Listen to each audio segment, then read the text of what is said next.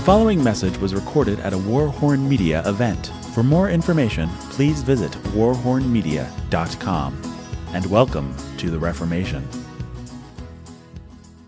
Well, I have a couple of texts in here, but I only want to read one verse to start. And that verse is 1 Corinthians 6:13. And it says, it's a nice short one. You could memorize this one. It would be good to memorize. It says, "Be on the alert, stand firm in the faith, act like men, be strong." Now, how many of you in here are not men? There's several, right? Does that verse have anything to say to you? Does it? None of them are willing to answer because I got to be quiet in church, right? Yes. Have you ever noticed how much of the Bible is written by men to men, about men?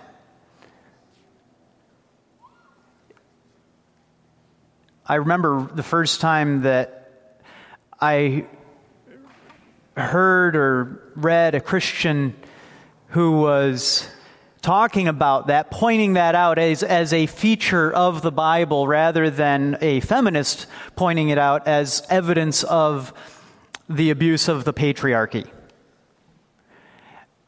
And when all of a sudden a Christian pointed it out and said, yeah, an awful lot of the Bible is written by men to men, and the women are often, in fact most of the time, incidental. Or when they're addressed explicitly, it's much more brief than the instruction that's given to the men, right? Have you guys noticed this? Is it shocking for me to point it out to you? Is this something that's good?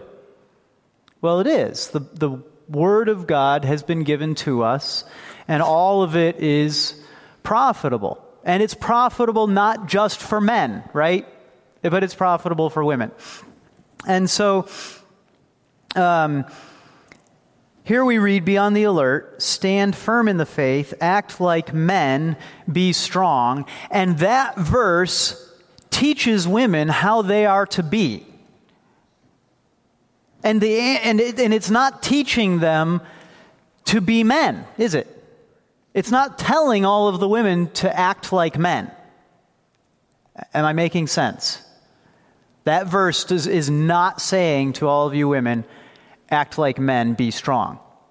And yet there is an aspect of it that requires you to be strong as a woman, doesn't it? There's no avoiding that when Jesus speaks of John the Baptist and says, violent men are taking the kingdom of heaven by force, that there's some sort of question left in the back of our minds, like, okay, what about women? How are they supposed to get into heaven? Are they supposed to be violent men taking it by force? Is that what we learn? And of course, no. And yet, is there any way for a woman to fight her sin without being violent? Does a woman have some sort of ability to fight her sin without being violent against it? It still requires us to put it to death, whether we're men or women, doesn't it? Well, this is part of what makes it difficult to teach on how to be a man, how to be a woman, because the moment you start talking about manhood and womanhood in the area of, in any area that steps outside of the traditional bounds of how the home is to run in these very specific questions, or whether women are supposed to be elders and pastors, right? Where we have these explicit directions that are very clear to women and about women in the New Testament in this area, right? the moment you try to step outside of those bounds, immediately the kinds of questions that pop up or that are going to be thrown at you as you try to teach how to be a man, how to be a woman, what it means for you to embrace the manhood that God has given you or the womanhood that God has given you, is going to raise these kinds of questions. So it's not just a question of only the men who can do push-ups are the ones who can get into heaven, right? It's also immediately, so all women are excluded from heaven. That's the second implication that occurs to you, or to the person who wants to argue with you anyway, right?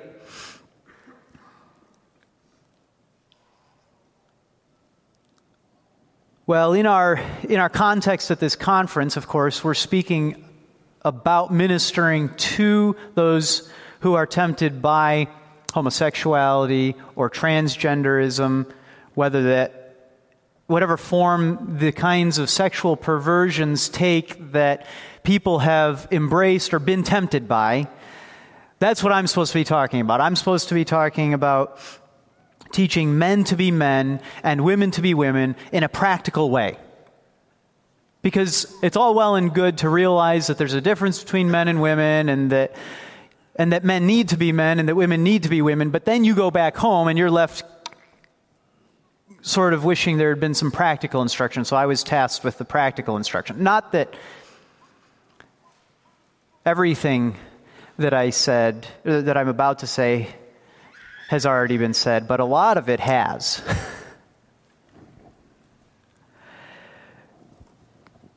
There are two parts to teaching men to be men and women to be women. In the context of this conference where we're talking about homosexuality, we're talking about ministering to those kinds of people. What you expect is that the focus is going to be on how to minister specifically to those tempted by those sins, right? And there are indeed some unique aspects to ministering to people who are tempted in those areas. But the other part of this work is the larger part. And that is the work of teaching all men and women to be what God made them to be.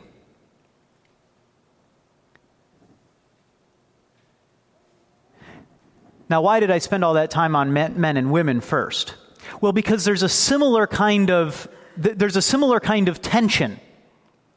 The tension that the Bible gives to us, that it often just seems to ignore women, and that they're supposed to learn either by implication what this means for them, or by asking their husbands at home what this means for them, right? That an awful lot of the instruction in the New Testament, in the Old Testament, is just reflective, if you will. It's reflective of what is taught to the men and who the men are told to be, how the men are told to act, and women are to learn from that reflection how they are to be, how they are to act, what they're supposed to be doing. Now, not to say there's nothing explicit taught to the women, and it's the same tension here today. It's not that there's nothing unique, nothing special about ministering to those who are tempted by homosexuality, or those who have sexual dysphoria, or those who, you can go down the list in various other ways, right? It's not that there's nothing unique there, but the Bible doesn't spend a lot of time talking about how to teach homosexuals, right? Why? Well, because it doesn't need to. They are to be men, they are to be women, and there's an awful lot in the Bible about how to be those things, isn't there?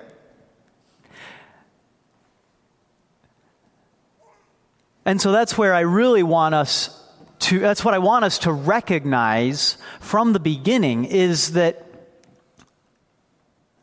those who are giving themselves to sexual sin that the culture is adamant is unique, is different, is special, okay? Those who are giving themselves to that sin are not unique, are not special, but what does the scripture say? No temptation has befallen you but what is common to man. And so they need not different medicine, but more of the same medicine. Not different medicine, but more of the same medicine. And of course, the medicine is teaching men how to be men and women how to be women. So let's start first with that narrower group,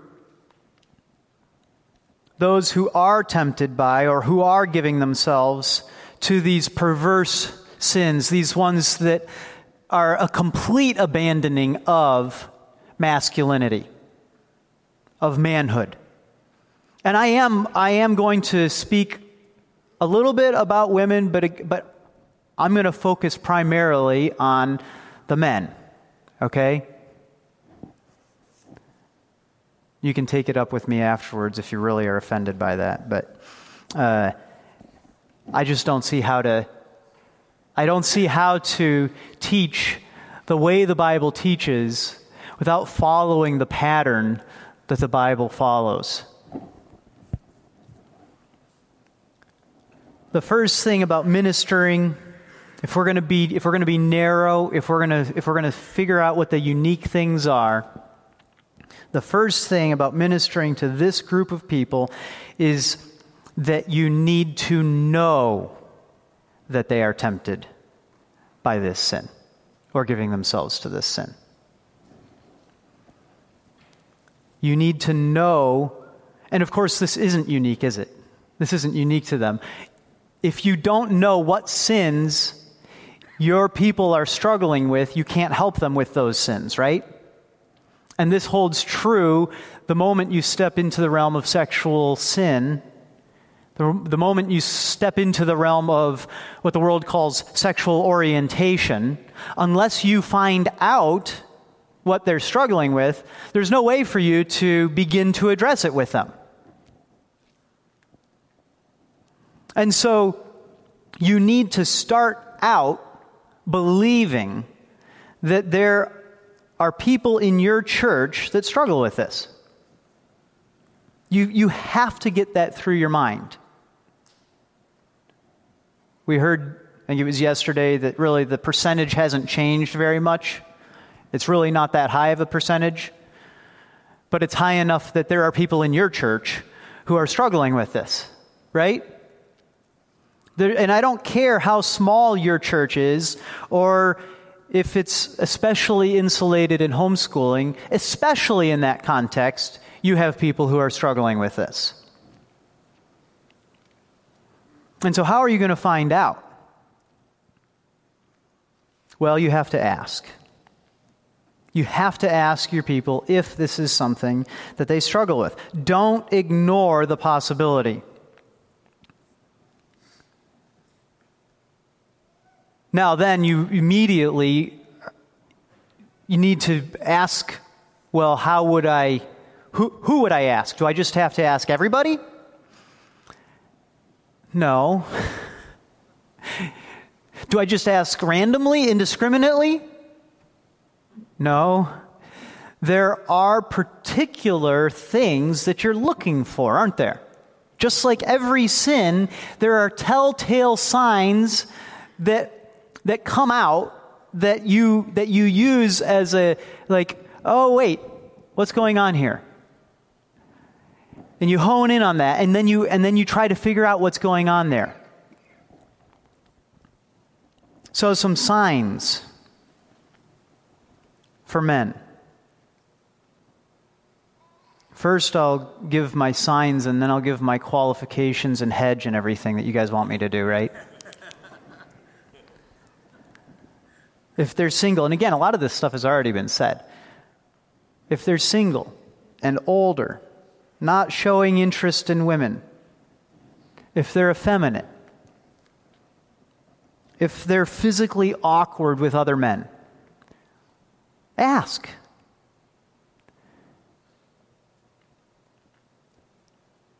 For women, if they're dressing to hide the feminine nature of their body. Who was it? Who was it, Michael Foster? Where are you? Who was it that the Christian musician, the woman that you called? Yeah, Jennifer Knapp.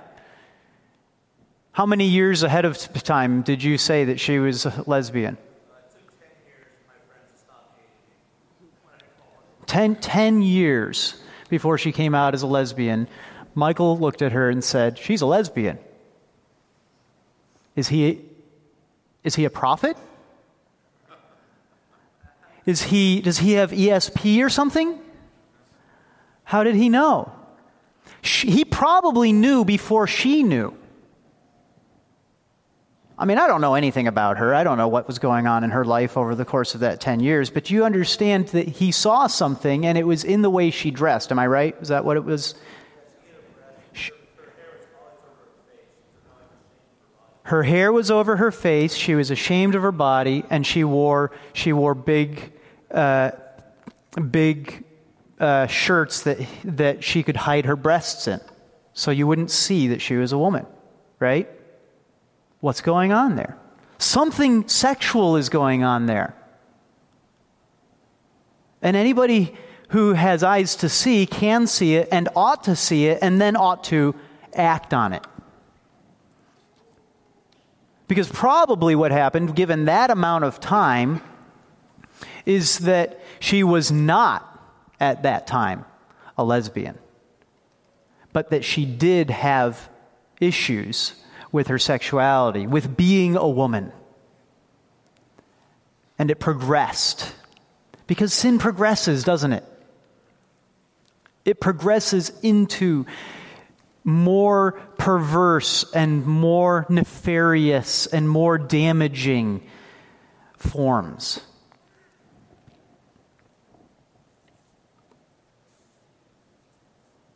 So dressing to hide the womanly nature, the beauty that God has placed in her, is a sign that there's something wrong. Trying to compete with men. Being butch, which is a different thing than hiding, right?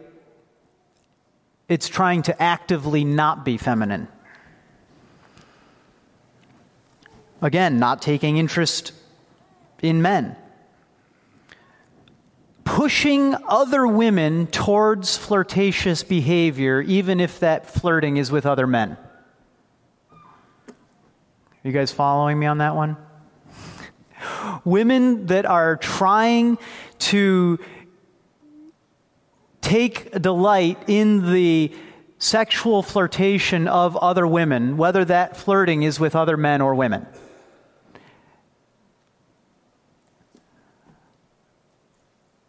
And you may not understand what I'm saying, but I can't explain it any more than that, except to say I've seen it. And when you see it, you'll know it.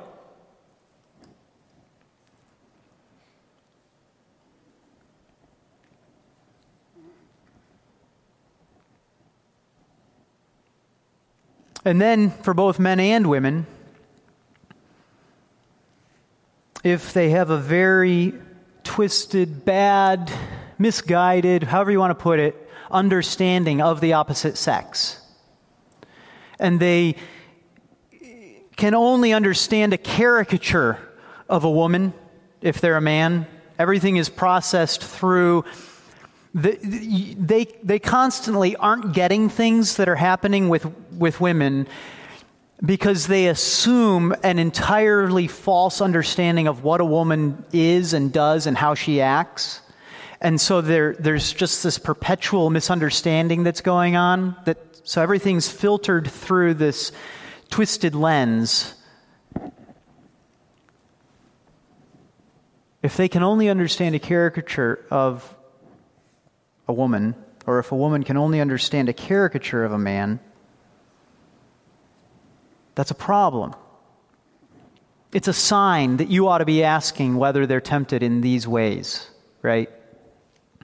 Or, again, for both, if they have unhealthy and or possessive relationships with members of the same sex, right? That is an indication, that kind of possessive nature that would normally only occur in a dating relationship, and yet they're not dating them, and yet somehow they're acting possessive of them.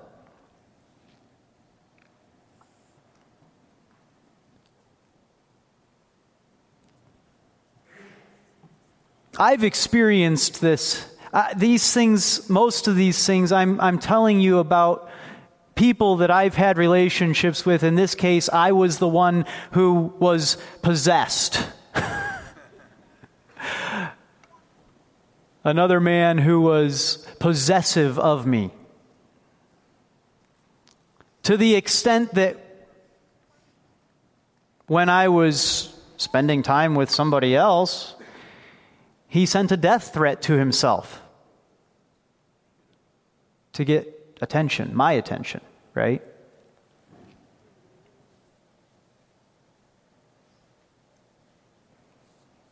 Now, I said I'd give you all those qualifications and hedging things that you want. It's true that for both men and women, none of these things are necessary prerequisites to sexual sin, right? To this particular, to homosexual temptation. Some are practiced at hiding it, and so give you none of these clues. In fact, don't seem to give you any clues. I remember my dad talking about all of a sudden, in the 11th hour, talking to this man, he realizes there were no clues. He was a man's man. There was nothing there to give any indication, seemingly. But then that one thing was just slightly off. And that's when you have to ask. But yes, you'll see men and women both who are practiced at hiding it, and you'll see others that are practiced at fighting it, but without any help. And they're not in a good place to be fighting it without your knowledge and without your help, right? And so, no, you won't necessarily see any obvious signs. It's also worth noting here that the difference between hiding your sin and temptation and fighting it is substantial, and you should never get those two things confused. Just because somebody isn't giving you signs doesn't mean that they are fighting it. Right? They may be giving themselves to it entirely, very secretly.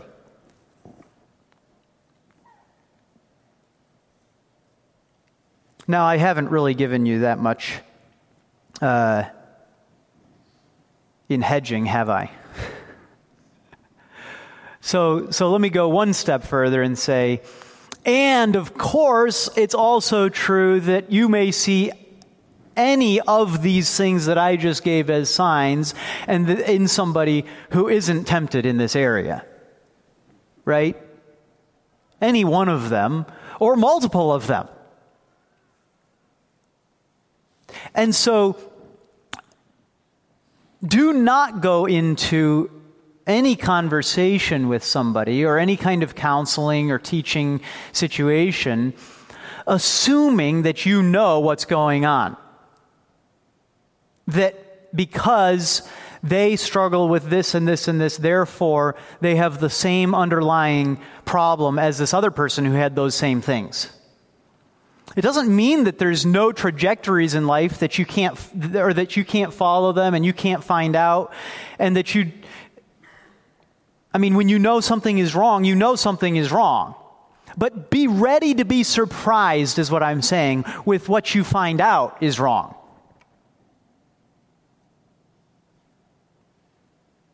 don't force all of the symptoms to always point to the same diagnosis.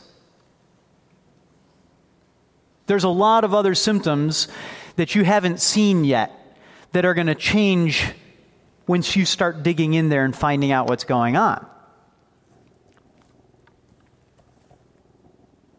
Now, we are not trying to be, and I'm not calling you to be paranoid, seeing homosexuals under every rock. But particularly today, it is a failure for you not to know that somebody in your church is struggling with this temptation.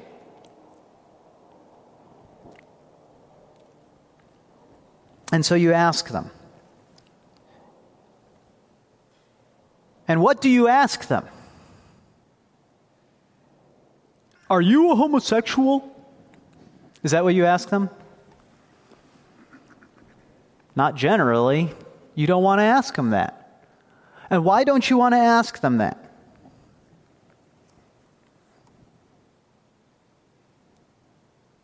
Anybody want to answer?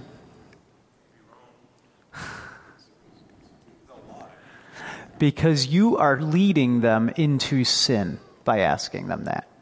You are demanding that they lie to you. Have you guys ever seen parents do this with their kids?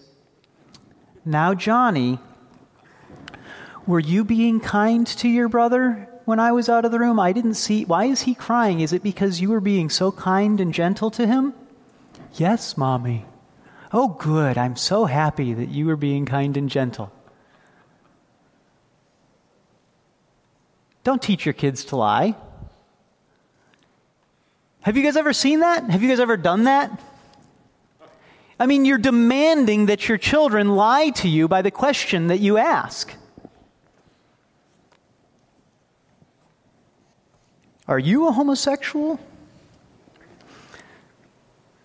If the question that we ask is designed to force people to claim an identity outside of Christ or implicitly deny that they struggle with the sin, which one are people who grew up in a Christian church going to pick? Seriously. You've only given them two choices. Which one are they going to pick?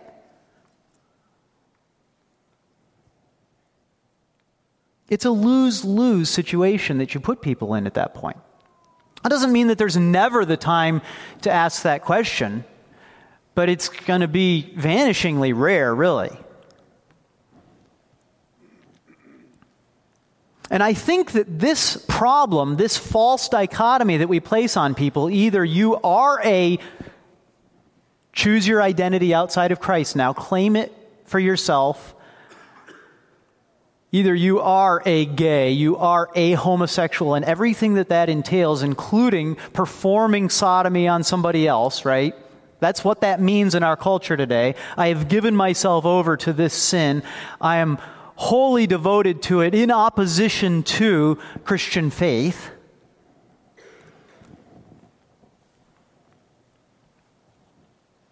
Or, I don't have this problem. Those are the two choices that we've placed before people, and so it's a lose-lose situation. I think that because of that, we've begun to understand the dilemma that we've placed people in,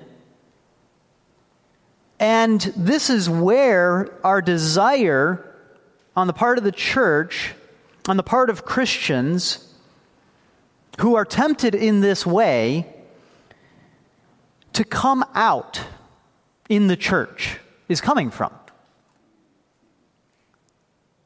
What they're desperate for initially is the opportunity to confess their sin and to repent and to receive help. And yet we give them no opportunity to, because we require that they totally reject God before we're willing to say that there's any kind of problem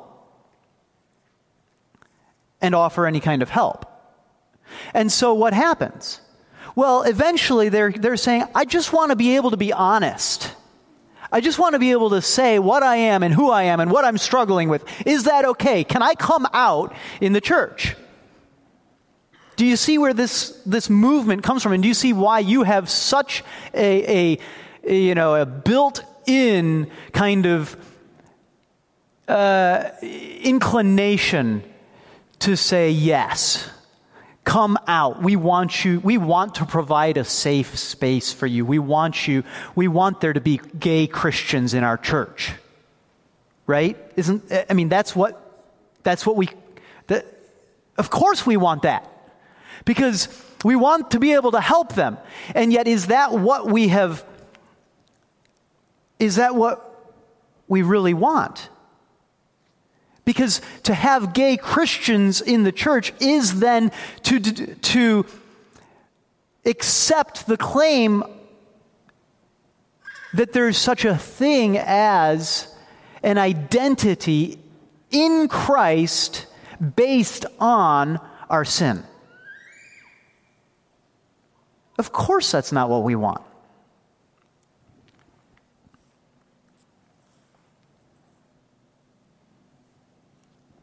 And yet they want to stop lying. They want to be honest. And these are the only two choices that we offer.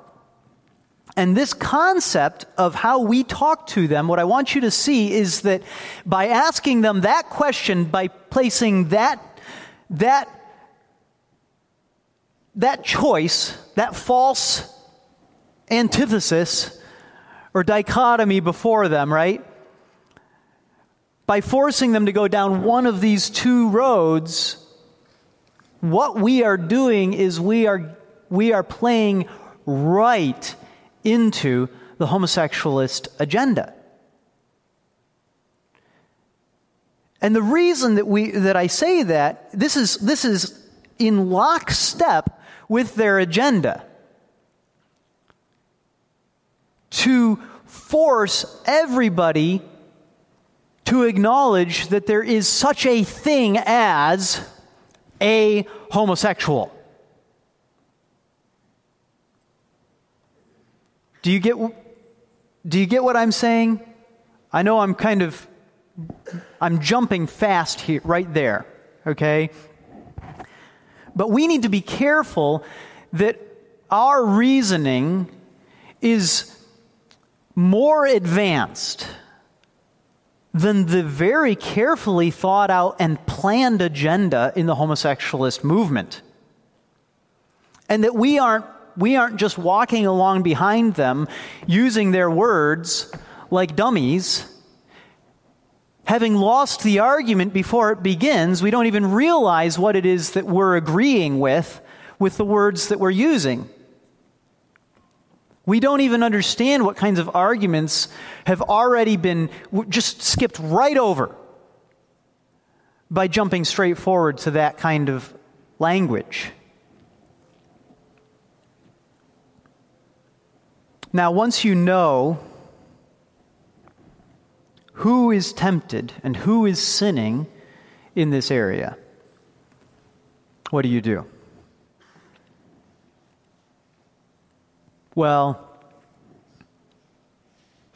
you do give them hope that God can and will sanctify them. Now, do you notice I didn't say justify them, I said sanctify them. I didn't say save them,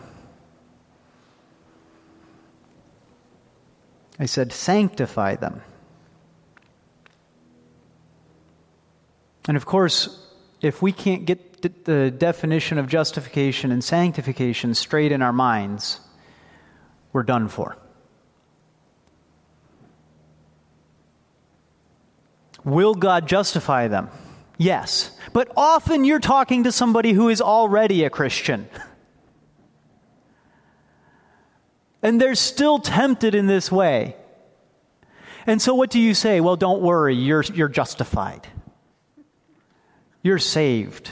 It's okay. No.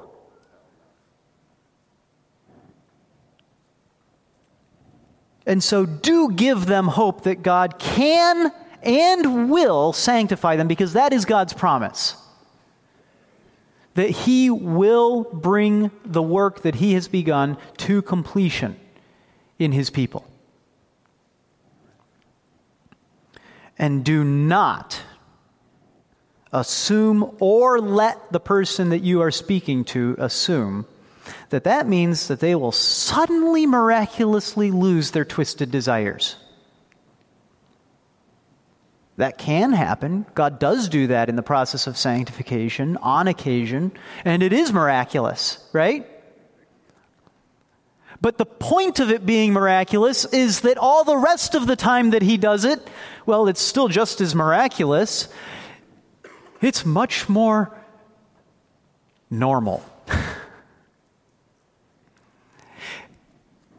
When Jesus made water into wine, that was a miracle, right? But you know what else is a miracle? When you crush grapes and put them in a wineskin and they turn into wine. Those are the two different kinds of miracles that we're talking about when we're talking about sanctification that happens suddenly and miraculously versus the sanctification that happens slowly over the course of a lifetime. So don't let them assume that means that suddenly their desires are just going to be holy and righteous and everything's going to be good and they're never going to want to do anything bad. And if that hasn't happened to them, that they must not be justified yet.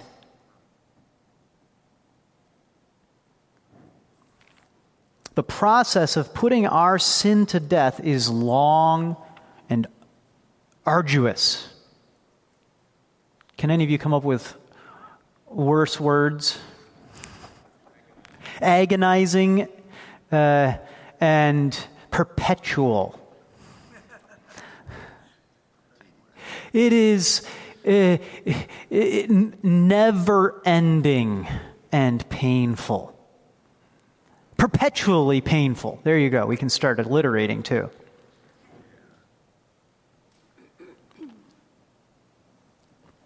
And that point right there, that is where you will lose people. And that right there is where you will lose your nerve.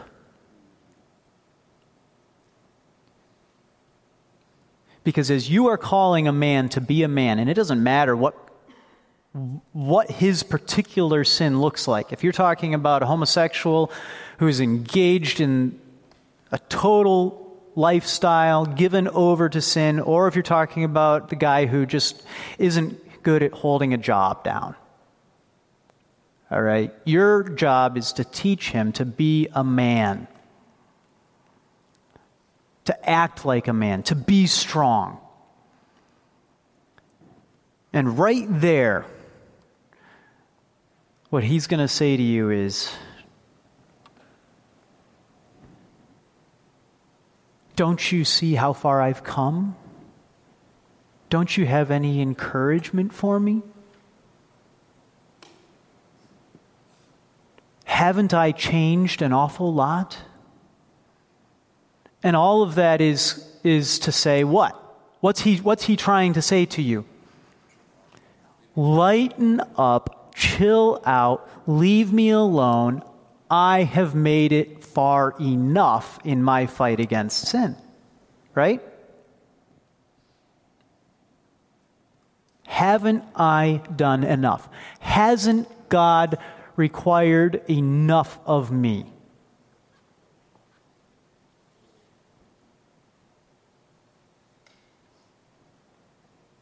Can you really expect me to go from here to here? How can you, that's to discount this long distance that I've already come. You see, I've climbed up through toil and tribulation, the path of sanctification. All I'm asking for is a little bench to rest on for the rest of my life. Isn't that it, right?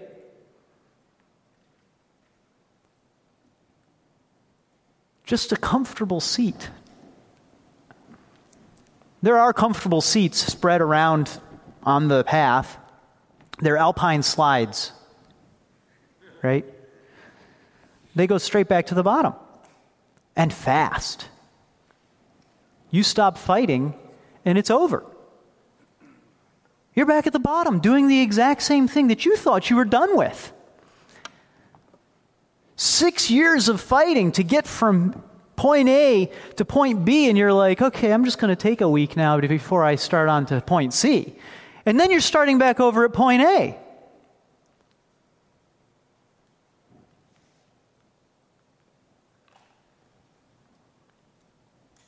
And you say to them, no, don't sit down. No, don't rest. No, don't stop killing your sin.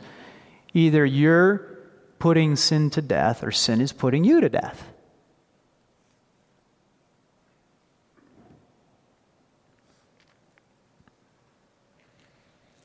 And so they will accuse you at that point of being a legalist.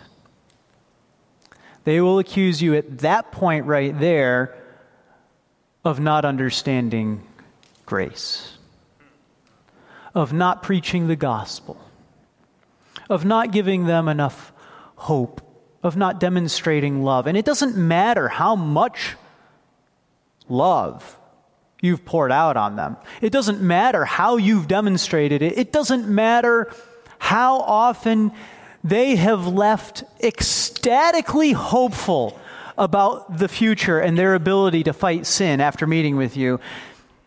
When they determine that they are done fighting, you are a Pharisee.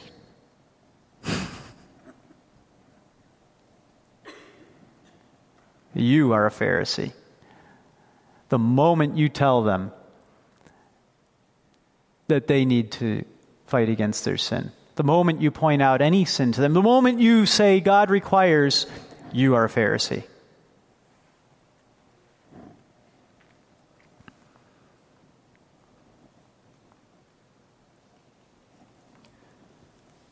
Do give them hope.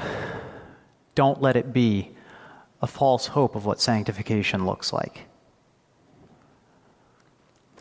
Don't assume that everybody struggling with a particular temptation struggles the same way or for the same reasons. For example, sexual dysphoria, where you feel like you're a man trapped in a woman's body or vice versa, right, is a completely different thing in young children than in people who have sexual dysphoria after puberty. They're totally different things.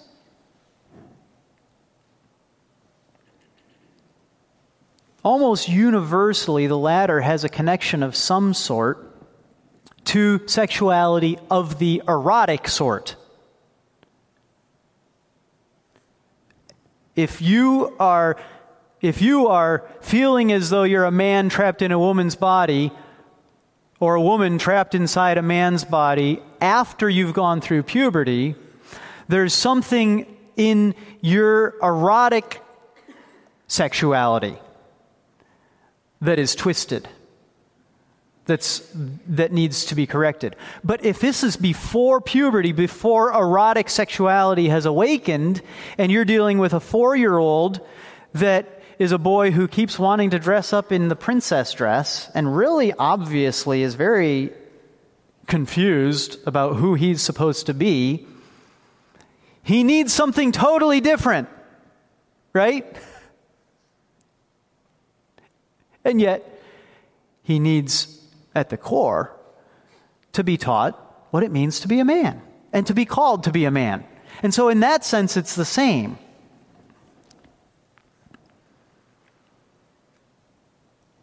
Similarly, some homosexuals might have specific things that cause their desires to turn away from the opposite sex, while others might have completely different things or no obvious things at all. Right? We recognize that there are differences, and my point is, don't make the assumption that everything's just going to be the same from everybody that you're dealing with that struggles with the same temptation. But recognize that the work that they need to give themselves to is the same.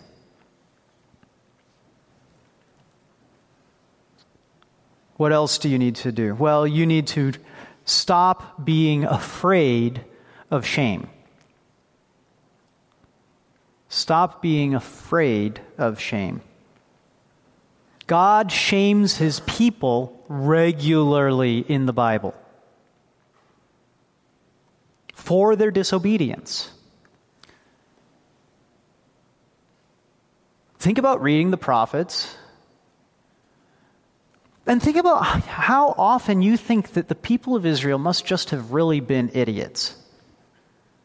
Why do you think they must be idiots when you read that for the, when, when God says, just do what the king of Babylon says. I will rescue you. And they say, no, we're going to go to Egypt.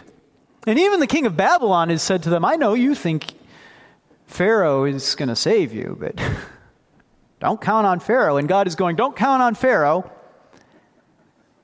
And then what do? They count on Pharaoh, right? What's wrong with them? Are they idiots? Yes, they're idiots. And so are we.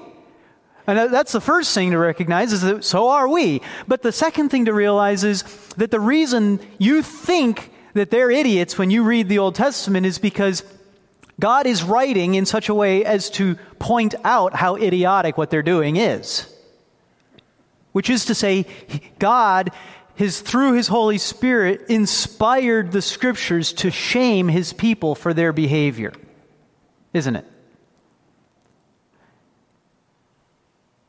I mean, when you get into Judges and it just starts repeating and repeating and repeating and repeating that they then turned away from God and then they returned away from God again and then he rescued them and then they turned away from God again and then he rescued them. And what is the point? Well, yes, the point is that God will rescue his people anytime that they repent. But the other point, right? The other point is, don't be so stupid. Don't you see what you're going into? Don't do it again. And, I can say that to somebody who has just watched his life fall apart and he's in jail for drugs and his dad is dead now from drugs and his mom is in jail for drugs and his sister's in jail for drugs. And it's like, dude, do you not see what your life is ahead of you? If you stay on this path, do you see what it's going to be? And he says, yes, it's a path of death. It's a path of destruction. It's a path straight to hell. And there's no denying it.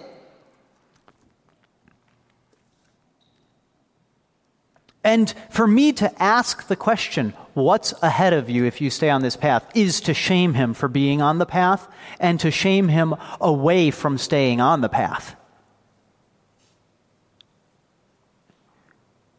It's shameful.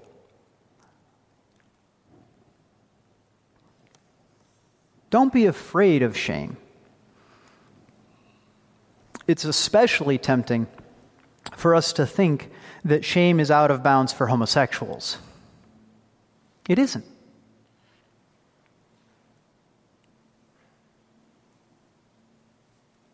The path is a path to hell. The path is a path of death. The path is a path of repeatedly, what is sin? Sin is always irrational, right? Always irrational. That's that path. We ought to be ashamed to stay on it. You ought to be ashamed to stay on your path of your temptations and your sins.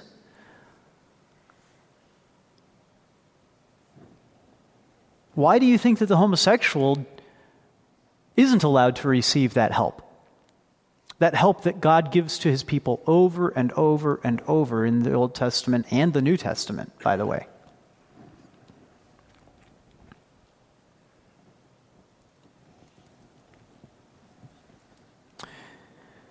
Don't be afraid of shame. Do remember that God explicitly describes where this sort of sin comes from.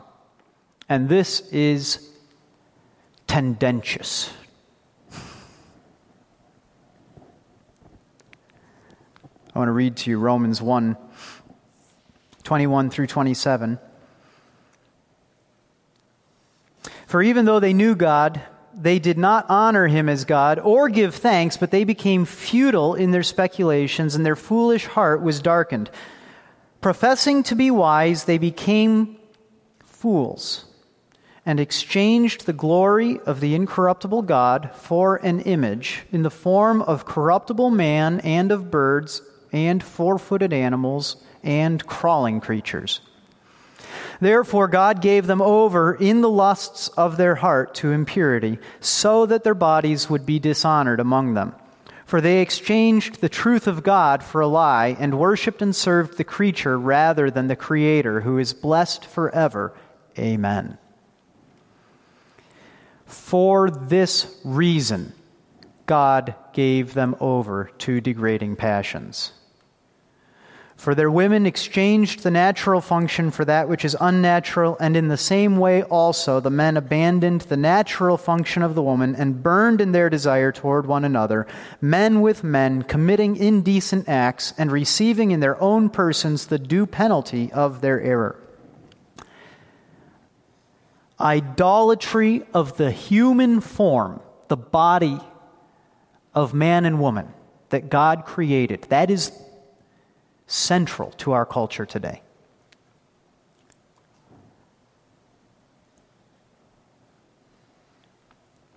And it isn't really that hard to see that men who are so completely self-conscious about their appearance have an idolatry of the human body, is it? I mean, appearance. Being utterly and totally concerned about your appearance is to say that you have raised up the appearance of man to a place that it should not be raised up to, right?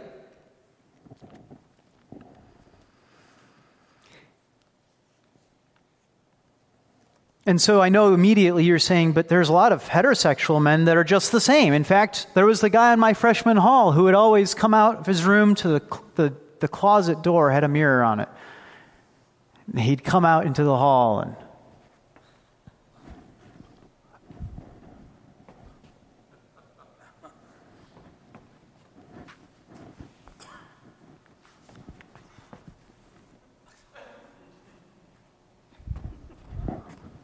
and then he'd go back in his room and he'd change his clothes and try again.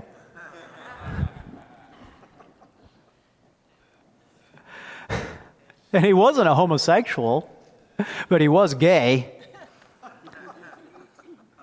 He was effeminate, right? Yeah, heterosexual men are just the same. They've given themselves to idolatry of the human form. And have we forgotten how many lesbian women are simply turning away from the harm that has been done to them by the men who have an idolatry of the human form? Do you understand what I'm saying? They have been harmed by heterosexual men who worship not God, but what they can get out of the idol that they have, which is a woman's body. And they'll take it however they see fit.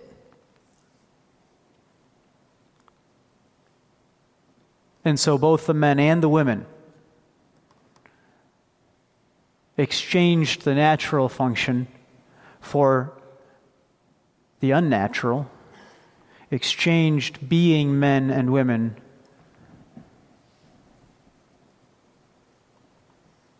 for being what they're not. And I know that you want me to say that this that this is a big picture kind of cultural sort of thing, that this happens on the big picture scale, right? That an entire culture gives itself over to the worship of the human form, and then some men in that culture end up being homosexual because of that. But do cultural changes and cultural consequences for cultural changes happen only generically? Only in the big picture? That's impossible. They always have to have the particulars, the particular people, right? Or the general isn't there. And so this is not just a general thing, but it is a particular thing.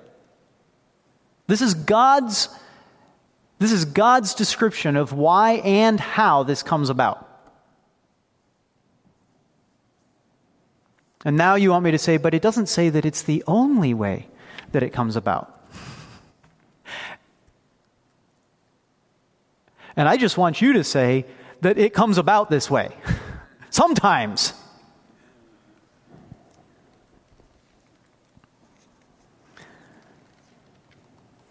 Now, that's what you need to do once you know who is tempted.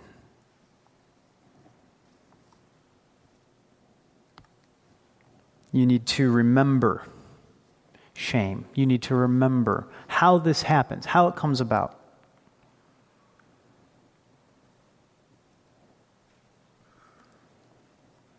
You need to give them hope, and not a false hope that they won't have to keep fighting. But much of the homosexualist agenda revolves around pushing everybody to acknowledge that these people are unique. These people are different. They can't be expected to be like everybody else because they aren't like everybody else. But what if they are pretty much just like everybody else?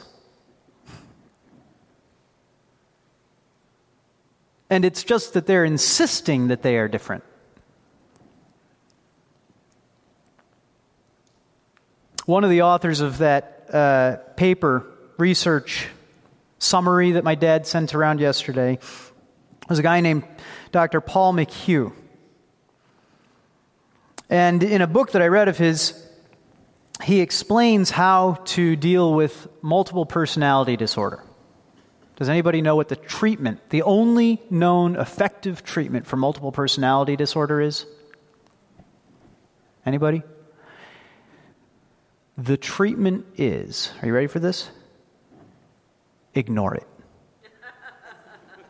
It is the only way to make any progress with multiple personality disorder.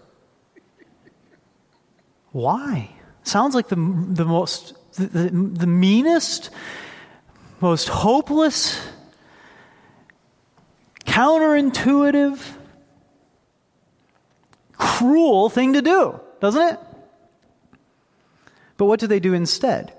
Instead of focusing on the multiple personality disorder, what they do is they focus on what the practical difficulties that the person is having in their life are and how they can mitigate those practical. In other words, let's stop looking at the past and how all of this came about, and let's just start trying to move forward with making the little changes that we can make to help you actually live a life that's a little bit better. Again, this is just a psychiatric treatment. This isn't a Christian thing, right? And their problems don't go away immediately. It's not like this is a magic solution. But what is magical is that typically the multiple personality disorder and all of the problems that are stemming from that are gone within days. Entirely gone within days.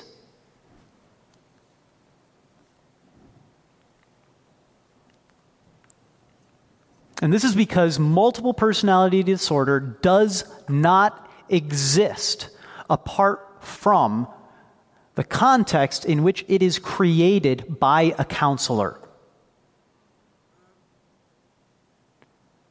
Do you understand that? It simply does not exist on its own without it being through suggestion of all sorts of forms created in somebody by the counselor. And so they could have been in counseling for years, for decades. And, the thing is, their multiple personality disorder only gets worse and worse and worse and worse and more severe and crazy symptoms. And the moment you start ignoring it, it's just gone.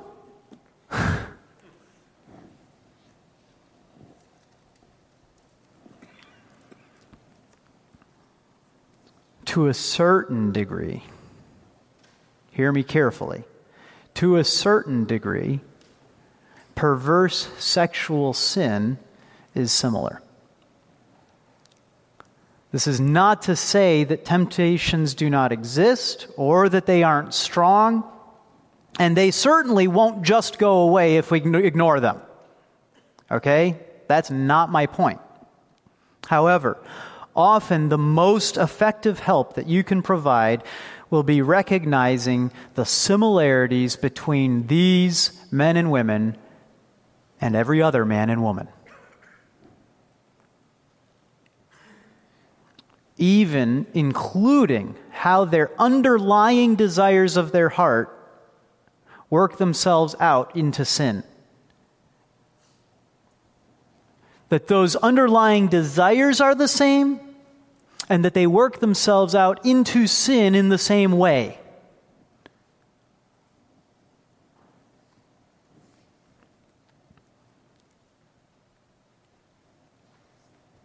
And so in this context, I want to explain that there are two reasons why, for example, the last thing a homosexual man needs to be is treated as different in his interactions with you as his pastor or in groups in the church. First reason is because it is quite typical that the homosexual man is so completely self-centered that he thinks he is unique and must need something very unique, very special, very tailored to him. But you do not want to make him feel that you are uncaring. And that's immediately where what you think I'm going to say is just ignore his differences, ignore the uniqueness, and I am. You don't want to feed his assumption that he is like DNA, and that to be, unraveled, you need to find exactly the perfect set of proteins, and that's going to require you to do a lot of research, a lot of studying and experimentation, and you're going to have to learn every little thing that makes him feel like he may have been slighted or jilted, or he wasn't treated perfectly right in this way, or there was this thing that was just made me feel this little slight way, and all of that, all of those are little pieces of the DNA that need to, you need to take all of that into account in coming up with the perfect protein that's going to. Do I know anything about DNA? No, I don't have the foggiest clue what I'm talking about. I just made this up, but any of you who are scientists know that. I'm very wrong, says the guy who has any understanding of DNA, right?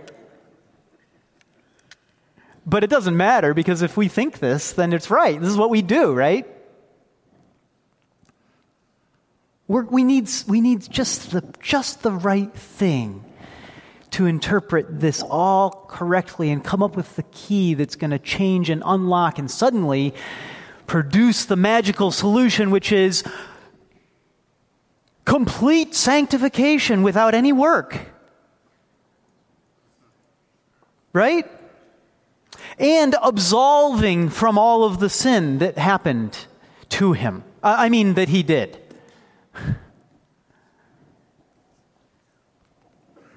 That self-absorption is part of what feeds the homosexual sin. Don't feed homosexual sin in your counseling.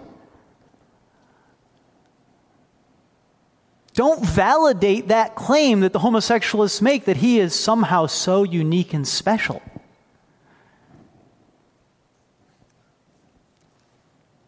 In reality, the homosexual is more like a special snowflake. You know how every snowflake is unique? But it doesn't take a lot of careful study to unlock it. Just a little bit of heat. Every last one of them melts just the same. We're all such unique, special snowflakes, aren't we? But we just need to melt. We just need a little bit of heat and light applied to us. And then what? We're not so special anymore. But the second reason that the homosexual man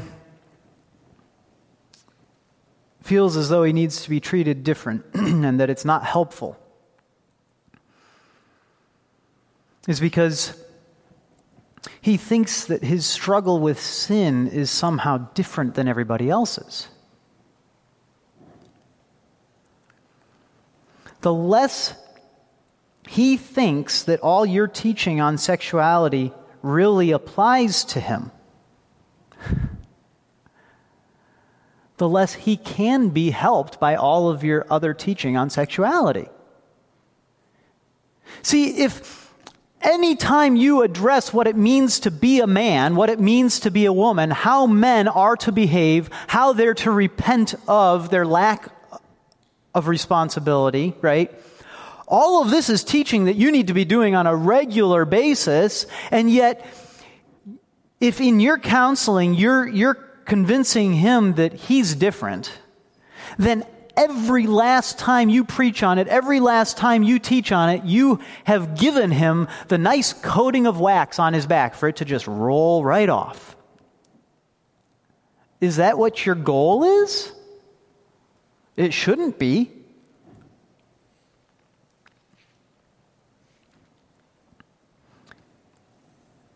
But it's not just that he's going to feel as though his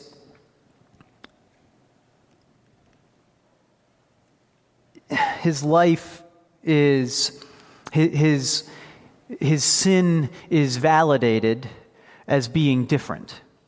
It's also that will cause him to feel more like an outcast in the church. Somebody who is very, very different than everybody else here.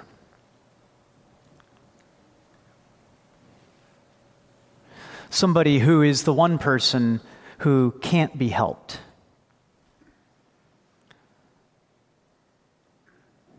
The one person who can't be looking forward by faith and hope to a changed life through the work of sanctification by the grace of God.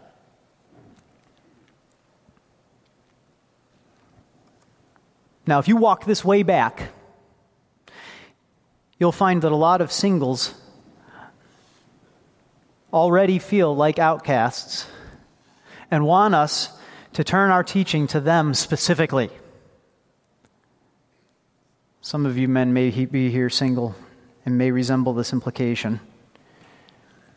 Certain men just aren't happy with any teaching on sexuality until you've taken a good hour or two and talked about what this means for single people.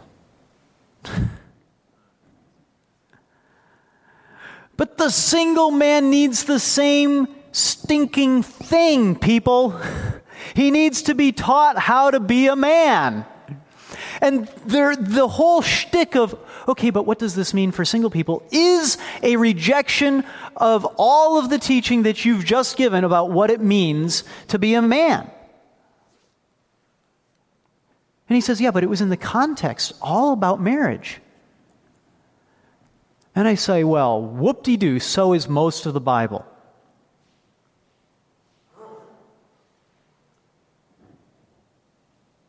Homosexuals just take this a big step further. They're doubly different. Not only are they single, but they don't even like women. So obviously, nothing that you say to them when you're teaching about what it means for a man and a woman to come together in the marriage bed could possibly have anything to say to them. If you give it to the single person, you can't help but give it to the single homosexual person, right?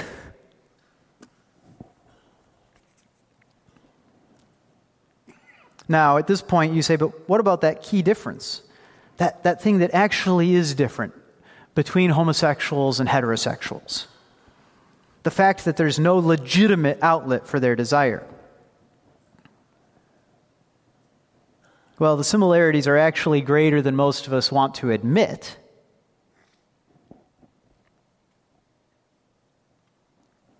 Because we all want to do things sexually that cannot be made legitimate. That in their nature are sinful, just like homosexual sex is in its nature illegitimate and sinful, right?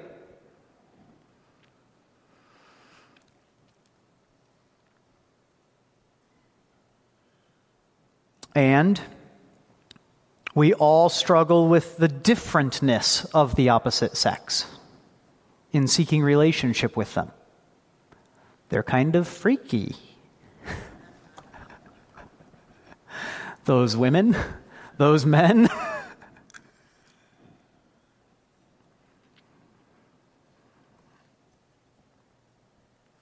And you say, but the homosexual has nothing that he desires that is legitimate, right?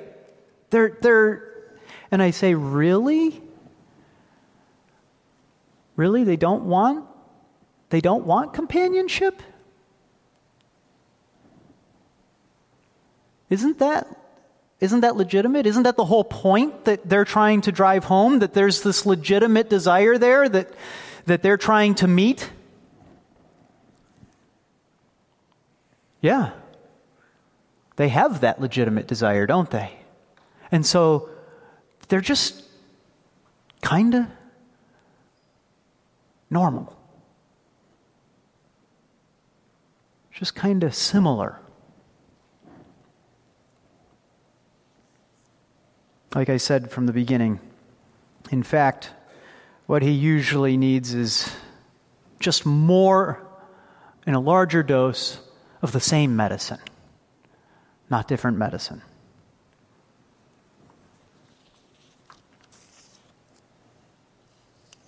And so a lot of teaching homosexuals, a lot of ministering to homosexuals is having an effective teaching to everybody about what it means to be a man and what it means to be a woman. This requires you to model your sex in all your interactions, not just in some areas.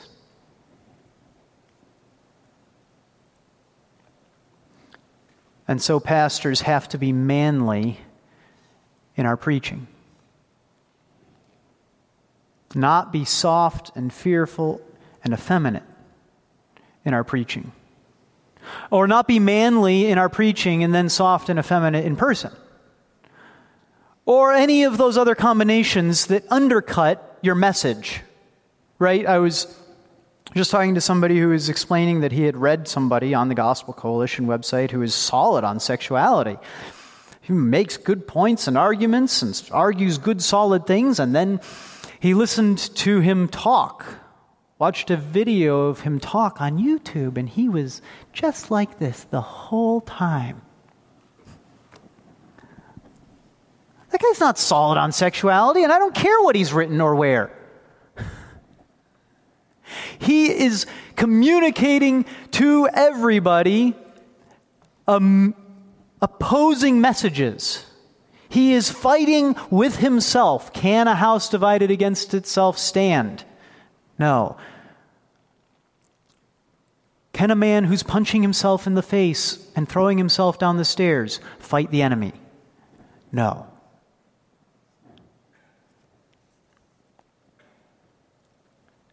You women who are ministering to other women, be modest personally, both in appearance and in relation to other men.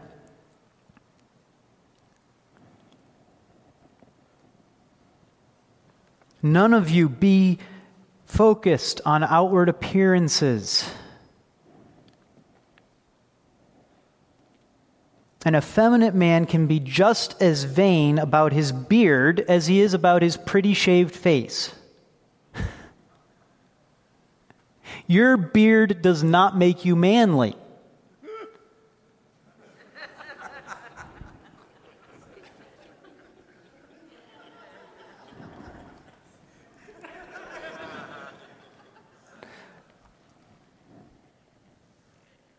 I mean it. It doesn't. It can be a good thing. It can be a nice way of repenting against your pretty boy looks. But generally, if that's what you're doing, you know what you're going to grow is you're going to grow a neck beard. You're not going to be growing a nicely coiffed and oiled and carefully trimmed beard. You're going to be making a point of, like John the Baptist, dressing in skins and eating locusts and honey. Right? I mean, you guys, all of this stuff about beards, I see it.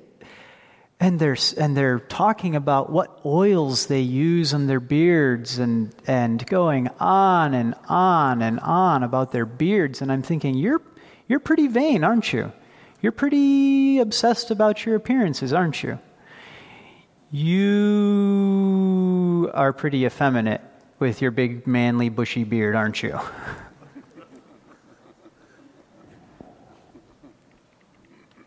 I'm trying to shame. My point is that we are not trying to create the Spartans' version of manhood. Do you understand? What did Sparta do? They trained their men to be men who fought, right? And they were all gay, and gay in the homosexual sex sort of way. And also in the very effeminate, taking care of exactly how their nice beards needed to look sort of way too. We are seeking to create God's version of manhood, not Sparta's. The outward appearance of a man will tell you plenty about him.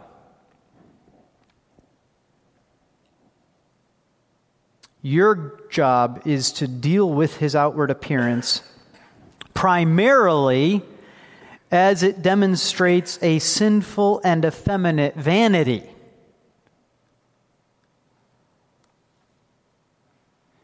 Do you see the difference between teaching men to be obsessed about their appearance by telling them how they need to look and how they need to treat their hair and grow their beard and this, that, and the other. And okay, yeah, you know, there are all kinds of practical things that you are going to tell people to do that are like that. And you may tell the one guy it's time for him to shave off his beard so that he can be a man, while you turn around the next day and you tell the other guy that it's time to grow a beard so that he can learn to be a man.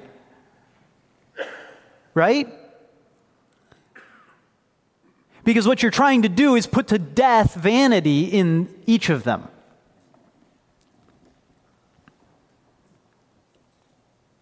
But that's the only attention that you pay to the outward appearance.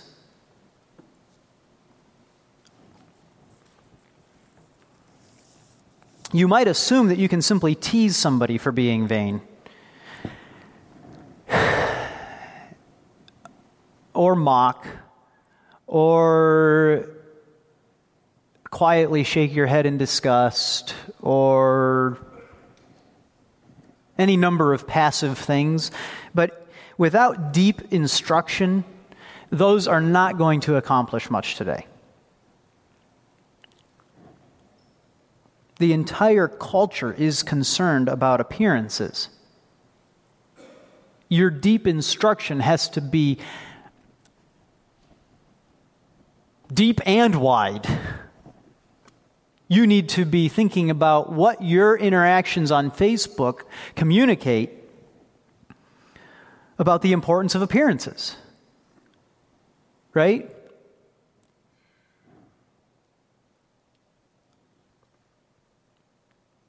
Now, I have some other practical things here that I want to tell you before I end.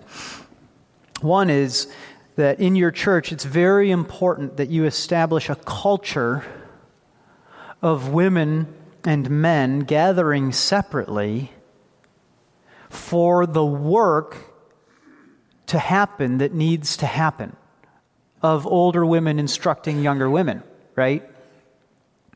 Of older men instructing younger men. It is a different work with a different feel and a different culture within that culture of your church that establishes that it is good and right for men and women to gather separately and to instruct one another. Each of those groups then will have totally different feels to them. And I know that doesn't give you a lot to go on, but just try it.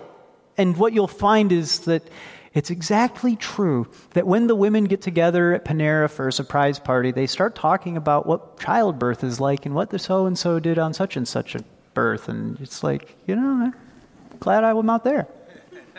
The culture would have been different if I had been there.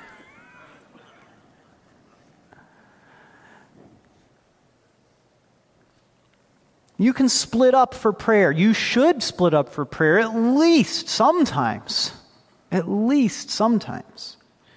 You can split up for Sunday school. You can split up for Bible studies. You can split up all over the place between men and women. Men should not be going to bridal showers. Okay? Now you may think, why in the world would you say that? What man in his right mind would ever go to a bridal shower? And I'd say, you'd be surprised. You might just be surprised. But that needs to be taught. Today, we are so confused, we don't have any idea. You have to actually instruct to that level. And then when you do, people are going to be like, well, what are you trying to say? Are you saying that men and women are different? Yep. Well, it's going to be harder than that. They're going to come up with some other newer, worser accusation for you, and you're going to have to cop to that one too, generally. But the types of things, my point here is that the types of things that people need to be taught are everything about what it means to be a man or a woman. Okay? You cannot assume that they have seen any of this in their homes, regardless of whether they grew up in a Christian home or not. You cannot assume that people have, even if they have seen it, that they have understood it. You cannot assume that even if they have seen and understood it, that they have practiced it. And so I was talking to my wife, and she was talking about someone she knows who, 25, I think, years old or older, is saying, I've never cleaned a window. I don't know how to clean a window. What does that have to do with manhood and womanhood? Well, not so much, except that you recognize how simple it is to clean a window, right? And yet you need to be taught. And the most obvious, blatant, in-your-face kinds of things about what it means to be a man or a woman, or what you should or shouldn't be doing, People are clueless. Don't take it for granted. Don't think that you're insulting them by telling them that men shouldn't be going to bridal showers. They'll be like, some of them will just be like, oh, good, thanks. I didn't know that. I'm glad to know that now.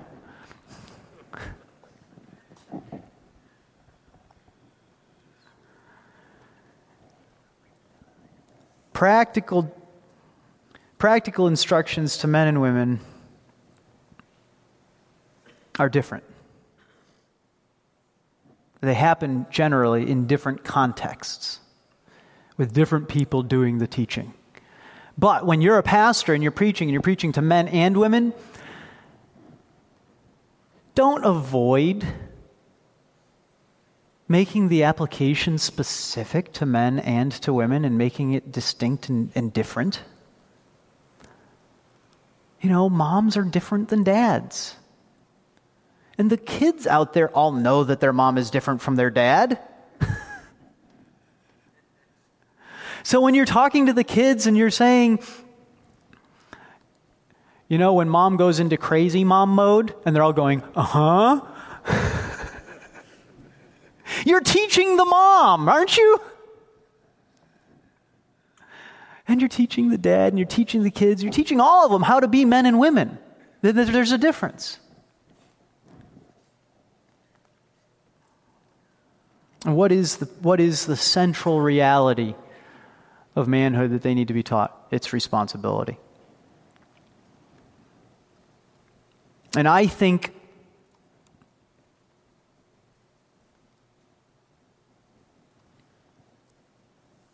that the central reality that women need to be taught is modesty.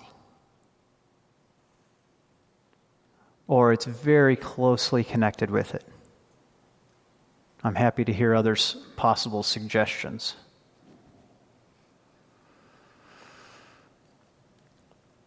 But regardless, you pastors, you need to be explicitly telling specific older women in your church to get to work. Teaching the younger women. I have just seen within the last 2 years that there is no instruction by older women to younger women happening in churches today. I was shocked to find out. It's just not happening. And that may include your wife, telling your wife it's time for her to be the older woman that she doesn't think she can be. And that means whether the younger women want to hear it or not. And that means whether that older woman thinks she has anything to say to them or not. Because why does she think she doesn't have anything to say to them? Well, because they're in a completely different context. They have different basic assumptions. They're living a different life. They're working. They're doing this, that, and the other. And here I am. I'm over here. I'm so different. And it's like, well, duh. You want them to be like you. Teach them how to be.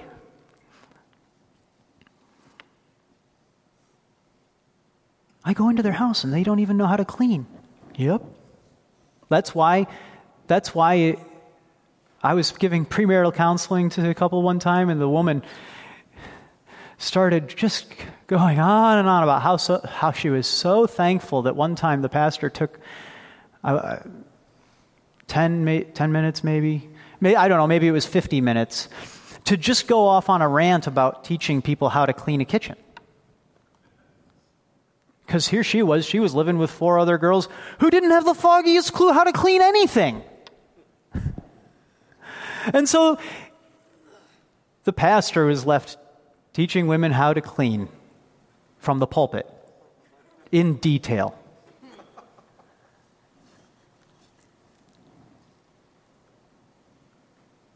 Why does that happen?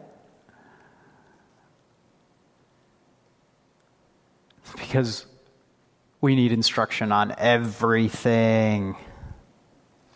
Everything. Let's pray.